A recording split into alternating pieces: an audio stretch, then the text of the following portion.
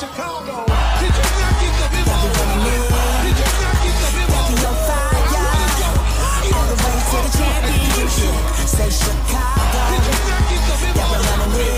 Did you not get the memo? Got me on fire, all the way to the championship. Say Chicago. Pool, stampede. You don't want to take that charge, not even. It's not even. We can play 1-on-5 for a quarter, bet we come back and beat. Ladies and gentlemen, boys and girls, children of all ages, welcome to Bulls on Tap. I am your dude Buzz, and I'm joined by my guy Goose, Bulls Scripted. We are here after, you know what, this is just hard. The optimism in my voice is that I'm being fake as fuck, as the kids call it right now. I'm very upset. The Bulls are, we're here to join you after the Bulls just lost 105-98, blew a 18-point lead to the New York Knicks. I'm feeling a little bit down right now. Goose, help pick me up, brother. I'm falling. I don't know how to pick you up, man. Here I was kind of happy that I skipped the last podcast. Didn't have to talk about that disaster of a Raptors game that I admittedly didn't even finish watching. Kind of cut out with like 6 minutes left in the game. I was kind of done with it. But that loss didn't hurt like tonight's does. This was a game that we should have won. You already said we were up 18 points, and Bobby Portis happened to be the guy with the daggers tonight for us. So it was pretty painful all around. Being optimistic right now would be a little bit hard, but at the same time, it's 4 games. We're 1-3 when we should be 3-1. And let's at least try to get to a positive in Wendell Carter Jr., who had looked a little slow the first few games, but he looked like he really came into form tonight. Well, yeah, I mean, so we'll take a positive away, absolutely. You know, always looking for the silver linings. I think it was even more impressive that Wendell Carter Jr. had a big game, considering all the bigs the Knicks have. I don't know how you feel about that statement, but I thought that was awesome, because he's going up against guys like Mitchell Robinson. I mean, Morris Sr., I mean, he's not a huge guy, but he's a big. You know, then you have Julius Randle in there, who's just a bowling ball, and then off your bench you have Gibson and Portis. I mean, you have a lot of bigs on that team, and Wendell Carter Jr. bullied pretty much all of them in 28 minutes of play. 7 for 9 from the field, 20 points, 10 boards, 2 assists. Did have 5 personal fouls, unfortunately, and that's just the way the cookie crumbled there tonight. No, yeah, but he also had 3 blocks, and it was really encouraging to see him stand his ground with players like Randall, or who were just bulldozers in the paint. Getting a 20 and 10 double-double with an opponent like Mitchell Robinson, who obviously has him in the size department. We found out this year with the official measurements, Wendell Carter Jr. is only 6'9", which some of us expected if you saw pictures of him and Hutch as rookies standing next to each other. Sometimes in some pictures, Hutch even looked taller. So, but I think that would be the silver lining to take away from tonight. We're 4 games in. Got some guys that are still kind of, playing into shape. So I'm not hitting the panic button yet, but I'm not obviously very happy with how the season has started. Right. Well, I mean, being 1-3, and like you said, we should be 3-1. We, lost a couple games there that we shouldn't have. Honestly, dude, like, I'm not hitting the panic button yet, because I do feel that young players learn how to be stars. I mean, they have that star potential, but it helps you get to the next level when you are a star. And I feel like we need to figure out, or our players need to figure out where they're at with that. And usually when you have stars on a team, solidified stars, you don't let shit like that happen. What happened tonight. And it's not a worry for me right now, because I do truly believe that Zach LaVine and Lauri Markkanen have all-star potential and all-star capabilities. But, I mean... You want to know what is a worry for me tonight? What's that? Ryan Arcidiacono playing just 9 less seconds than Kobe White in total. Yeah, Kobe White only played 16 minutes and 4 seconds tonight. What is that shit? No, I agree with you. I was actually just about to get to that. That is bullshit. And I don't understand what Jim saw that made him go that route with only playing Kobe 16 minutes tonight. I mean, you can't say it was the defensive effort when he wasn't on the floor. He was doing everything he possibly could. He was playing good D. He was, looking all right on offense. I mean, he only had 5 points, but you didn't give him enough time to do shit. Then when he was in, he was kind of getting a little bit iced out tonight here on the offensive end by Chris Dunn a little bit. He's getting, the ball wasn't finding Kobe as much as that we've seen it. And I don't get it. It's very annoying to me. I don't understand that. But getting back to that star point, I'm already getting I'm getting reamed right now, dude, on Twitter. I mean, it's absolutely amazing because I show a little bit of faith into a squad, and I get completely killed because they lose the Knicks. But I feel like Zach and Lowry need to figure it out, and I feel that Zach needs to stop with the dribble, and bad shot selection. We've seen that in our losses. We only have one win. So we've seen that in our losses, and I was wondering what you thought that he could do to start improving that. Because I know that me and you kind of shared that same sentiment on one of the other Bulls on Taps with the over-dribbling and then hero ball a little bit where he's trying to take a shot that he thinks is going to help, but it might not necessarily be the right shot to take. Well, I think the first quarter is what Zach needs to do. The ball was moving. It wasn't sticking in anybody's hand. We got off to a really good start, got a good lead.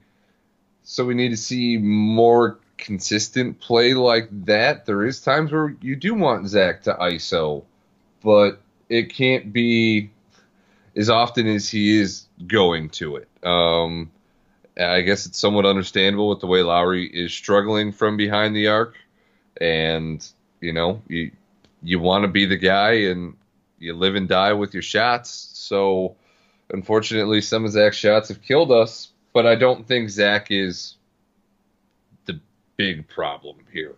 Can he improve? Yes. But there's also nights when they're going to fall, and we're going to talk about how he's going to be an all-star. So, it can go both ways with the way that Zach plays. Right. And now basically that same thing with Lowry. Are you still okay with him trying to shoot out of this slump? Because I personally am. We're early in the season. I'm okay with him trying to shoot out of this goddamn slump that he's in. I'm fine with that. I mean, obviously, we know that he can drill threes. He's going to shoot up to his percentage. That's what happens. It's just... the last thing I'm worried about with Lowry Markkanen is his shot. He's going to adjust. Maybe it's the extra added muscle like you mentioned in a previous podcast. Maybe it's just, getting into a rhythm for the season. Now you're playing almost every night, and it counts. So... maybe he'll come to form. We're seeing it with Wendell Carter Jr., who obviously had injuries that were holding him back in preseason and camp. So, and Otto, he started off great, but then he disappeared. I feel like he got 7 quick points, and then... 7 points in the first quarter. We did not hear from him again after. Exactly. So, and he played the second most minutes on the team. Yeah, that's unreal. So, here I thought he was going to wake up this game the way he came out in the first, and then he just fell off a table. So, it's hard to imagine that this continues, but it doesn't make it hurt any less right now. Right. No. I mean, I'm definitely hurting a little bit. It was very, very rough to endure that. Now I want to get into another guy, Tomas Satoransky here. 27 minutes, 1 for 5 from the field, 0 for 3 from downtown. He had 5 assists, 3 boards, added 2 points into that, and he was -4 on the plus-minus. Added 1 steal and turnover, so he broke even. Just seems like he's kind of lost in the offense here. I keep waiting for him wake up a little bit, besides just kicking the ball to Zach and then running to the corner. He had a couple moments here tonight where I'm going to be honest with you, I kind of judged his basketball IQ a little bit, and I want to give it a little bit more time because I watched him during the FIBA World Cup. I ran film back from, him in Washington. Guy gets nervous when he's in the paint with the ball, man. Doesn't want to go up with a shot more than half the time, and he forces a bad pass. I know he only had the 1 turnover tonight, but I'm just kind of noticing that. It doesn't seem like he's fitting in with the starting 5 right now. And again, I know it's early. I'm not ready to pull the trigger and say throw in Kobe White or throw back in Chris Dunn, or God forbid, throw in Ryan Arcidiacono. But, I was... Speaketh of this. Yeah, right. I was just wondering, man, what you thought about him in the starting lineup, and if you think we need somebody a little bit more versatile in there. And when I say versatile, I mean he's obviously a 6'7" point guard, but offensively, you know what I mean? Offensively versatile. So you're saying is it time to put Kobe White in there, huh? Well, And- I don't think it is personally, man, because I just don't want to wreck the kid's confidence. But also at the same time, when I say I don't think it is, if Jim's only going to play this kid 16 minutes a game and the minutes are going to come from him starting, then fucking start him because I want him to have minutes. Well, and that's exactly what I was going to say. If you're going to play him 16 minutes, then yeah, I'm all for starting him because 16 minutes is nowhere near enough. I think as a sixth man, you could get him, 20, 25, maybe even 30 minutes on certain nights. But if you're only going to play him 16 minutes off the bench, then yes, I do want you to start him, especially if the season's heading the way that it is. I'd rather development from Kobe White than Thomas Satoransky being the veteran that he's supposed to be. Right. I agree with that. Another thing I want to get into within the Bulls rotations before we talk about how the Knicks roster looked in general, because I do want to get into two guys particularly for the Knicks tonight. One guy who you were very, very high on last year, in Kevin Knox, and then we'll talk about Bobby Portis as well. But I want to talk about the 3-guard rotation that we see with Dunn, Kobe, and Ryan Arcidiacono, and I want to know when this experiment's going to end. So I want you to speak on what you saw in this game with that rotation. It's what I see in every game in that rotation. When those 3 players are on the floor, especially when you throw Cornette in the mix with them, it's a catastrophe on the defensive end. They're just getting their ass kicked. And it's not like outside of Kobe, there's much of a scoring punch. Chris Dunn is really battling the rim. Yeah, a lot of wild shots from him tonight. I could tell he was pissing the funk off, dude. So, Kobe's really the only one out there in that lineup, and Archie was 100% leading the league in 3-point percentage until he bricked that one. So now he's 4 for 5 from 3-point on the year. But outside of taking a charge on the defensive end, he's really just outmatched by just about everybody in the league, despite his heart. Hutch did get assigned to the G League team to practice with them right now, since they're kind of, ramped up and getting ready for the season, where the Bulls are doing more walkthrough practices, so they're fresh for the games. I hope Hutch comes back, and I hope he gets inserted right away, and I hope Daniel Gafford starts getting some fucking minutes before I lose my mind. Yeah, so going into that's exactly what I was going to try to segue into. I agree, us being undersized with that lineup and not really basically when that lineup's in the game, it's give Kobe White the ball and kind of get the fuck out of the way. And that's crazy to say because it's only been 4 games, but that's really what that rotation brings you. As far as the Chandler Hutchison thing, yeah, I wrote about that on OnTapSportsNet.com today. I have a Bulls article up about that. He's going to be in the training camp with the Windy City Bulls in the G League, and Jim seemed a little bit optimistic that he might even be able to join the team this week. They're not even ruling out that he is suited up on Friday, brother. So, that's a good thing because that brings in more size, a way better perimeter defender than we have coming off of our bench right now. It just sucks that he's going to come in a little bit rusty because I know that during this offseason he really worked on his midi and his 3-point game because we know the kid's got explosiveness going to the rim. So if he could start putting it together, watch out. But I'm very excited to see him come into your second point with Daniel Gafford. I thought that tonight would have been a good night again, especially because of the bigs that we usually do, or not we usually do, but that we went up against tonight.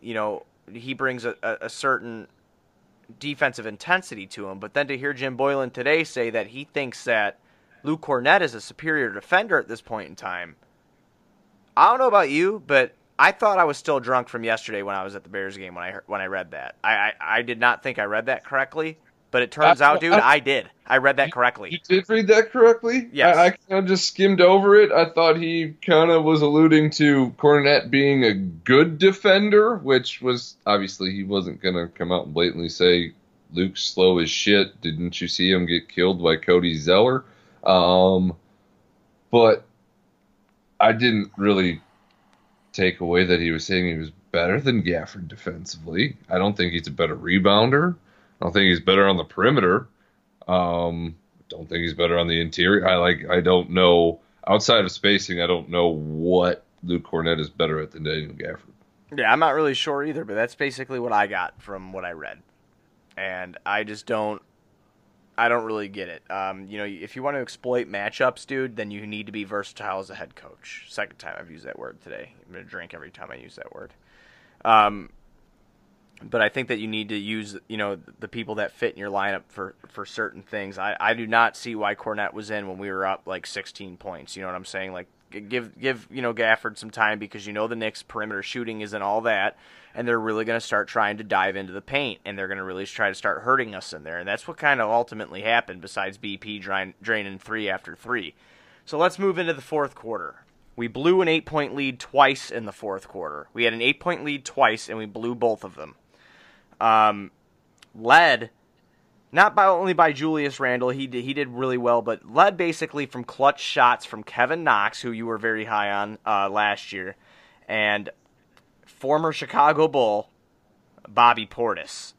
Do you want to call this a gutsy performance from Bobby Portis? Or you just want to say, yeah, no, we kind of figured if he didn't legitimately, and I mean for real, knock somebody out by throwing a punch, that he was going to try to put us on our back tonight, figuratively, by beating us in basketball, and that's exactly what he did. No, tonight was just Bobby being Bobby. You knew he was going to come out hungry, and he bent us over a table. So there's nothing really, tip of the cap to Bobby Portis. Always liked Bobby. Don't think he's worth $15 million a year. But always liked Bobby Portis. Wish him nothing but the best. I just wish it didn't come against the Bulls in the fourth quarter. Then again, he gave it to us all night. So, no, that hurt. There's a couple shots there from Zach that I really didn't like. The deep one that he took from 3 actually didn't bother me. He was wide open. That shot didn't bother me too much. Obviously, I would have liked it to go in, so that would have been an easy one to criticize. But I do think that's in Zach's range. So maybe wrong time, but the shot didn't bother me too much. Some of the other over-dribbling possessions in the fourth, though, kind of killed me. Yeah, I just kind of wish that would stop happening with him. But, I don't think either of our swishes to click really performed up to our standards, but you're going to take the W away in this one, because my guy didn't do good at all, but Zach LaVine did. He had better numbers than the guy that I chose, because the guy that I chose in our last episode played fucking 16 minutes tonight. So, I lost that one, friend. I lost that one. You have anything else on this game, man? Or you want to move into fucking the next one? On to the next. Probably just on to the next. It was the biggest takeaway for me was probably Kobe White not playing enough minutes, not getting enough touches, not allowing him to impact the game. That blows my mind more than the Cornett playing too much situation. But good news, we play the Cavs next. Yay! Another opportunity to beat a shit team and hopefully not embarrass ourselves. Yeah, I think I learned really here tonight, bud, that I put out a tweet in the first quarter saying that the people that were hating on the Bulls during the first quarter, I'm like, we should beat teams that were theoretically better than on paper. And this is a good thing. Obviously, we saw how this game turned out. So I'm going in here with very low expectations, because that's what I need to start doing, because I literally get anxiety-filled, my chest gets tight, and I don't feel good.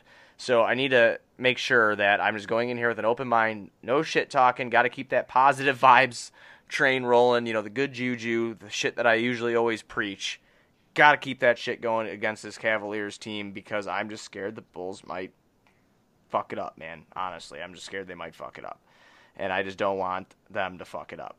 But moving in this game is a 6 o'clock start, and that'll be on Wednesday.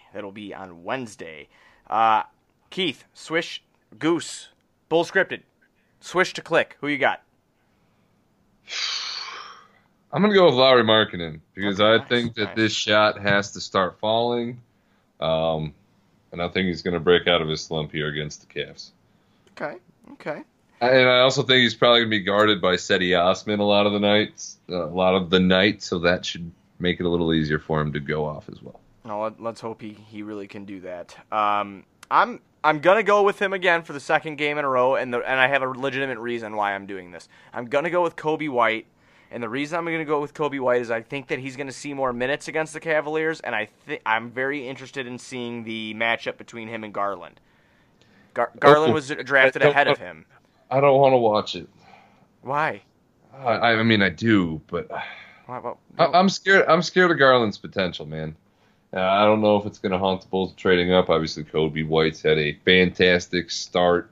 But no, man, I don't like watching prospects that I liked on other teams. It just drives you nuts. Like it's the same thing with me. I know he hasn't played yet. I don't think he's played yet, at least. But Michael Porter Jr., when I thought, I still wish we would have tried maybe doing that. Trading up into the first round, because I know he went into the end of the lottery, but whatever. But yeah, so I'm interested in that matchup between Coby White and Garland. I'm going to take Coby White, and hopefully, we get some fire lit underneath our asses here, and we come out and try to get a dub, man. I mean, that's what we need to do here. If we get a dub, we'll be 2-3. We got to fight our way back to 500. Start from scratch, and make it happen. I really, truly feel that Jim needs to look at his rotation settings that he's doing. I think that he needs to start fucking staggering Zach and Lowry a little bit. I don't know how you feel about that, but I really think he should. I think that he should stagger Zach and Lowry, and I think that he should put Zach with WCJ, and I think that we should see some Coby with Lowry. I like the way that their games complement each other. And again, that's just on paper because we haven't really got to see a lot of that kind of a rotation, but we have seen Zach and WCJ play well together. So I'm gonna go with that, and I'm gonna go with the Bulls W on Wednesday against the Cavaliers. So that's all I got for tonight, man. You got anything else? No, other than that, I completely concur with the fact that Coby and Lowry should play a lot more together. That sounds extremely exciting, and I do think that their deep ball threat from both of them opens up the drive for Coby, which he's also fairly good at because of his speed. So we should see more of that. I just need more minutes from Coby in general. If he's not playing over 20 minutes, Jim's fucking up. We have the Pistons after the Cavs, so that'll be a fun game. I'll be at that one. Against Derrick Rose. So we'll see what happens here. I'm all here for it, man. I'm all here for it. I will be at the game on Friday for that Bulls-Pistons game as well, so I'm very excited to go see D Rose again, play in person. I always enjoy watching him play. But be sure to go to OnTapSportsNet.com for all your Chicago sports literature and podcasting needs. Following us on Twitter at BuzzOnTap is me, at BullScripted is Goose, at BullsOnTap is what you're listening to right now. Follow all those on Twitter and follow at OnTapSportsNet. We will be back after the Bulls-Cleveland Cavaliers game on Wednesday, and hopefully we're talking about a dub, but that's all I got for now. We'll be back on Wednesday.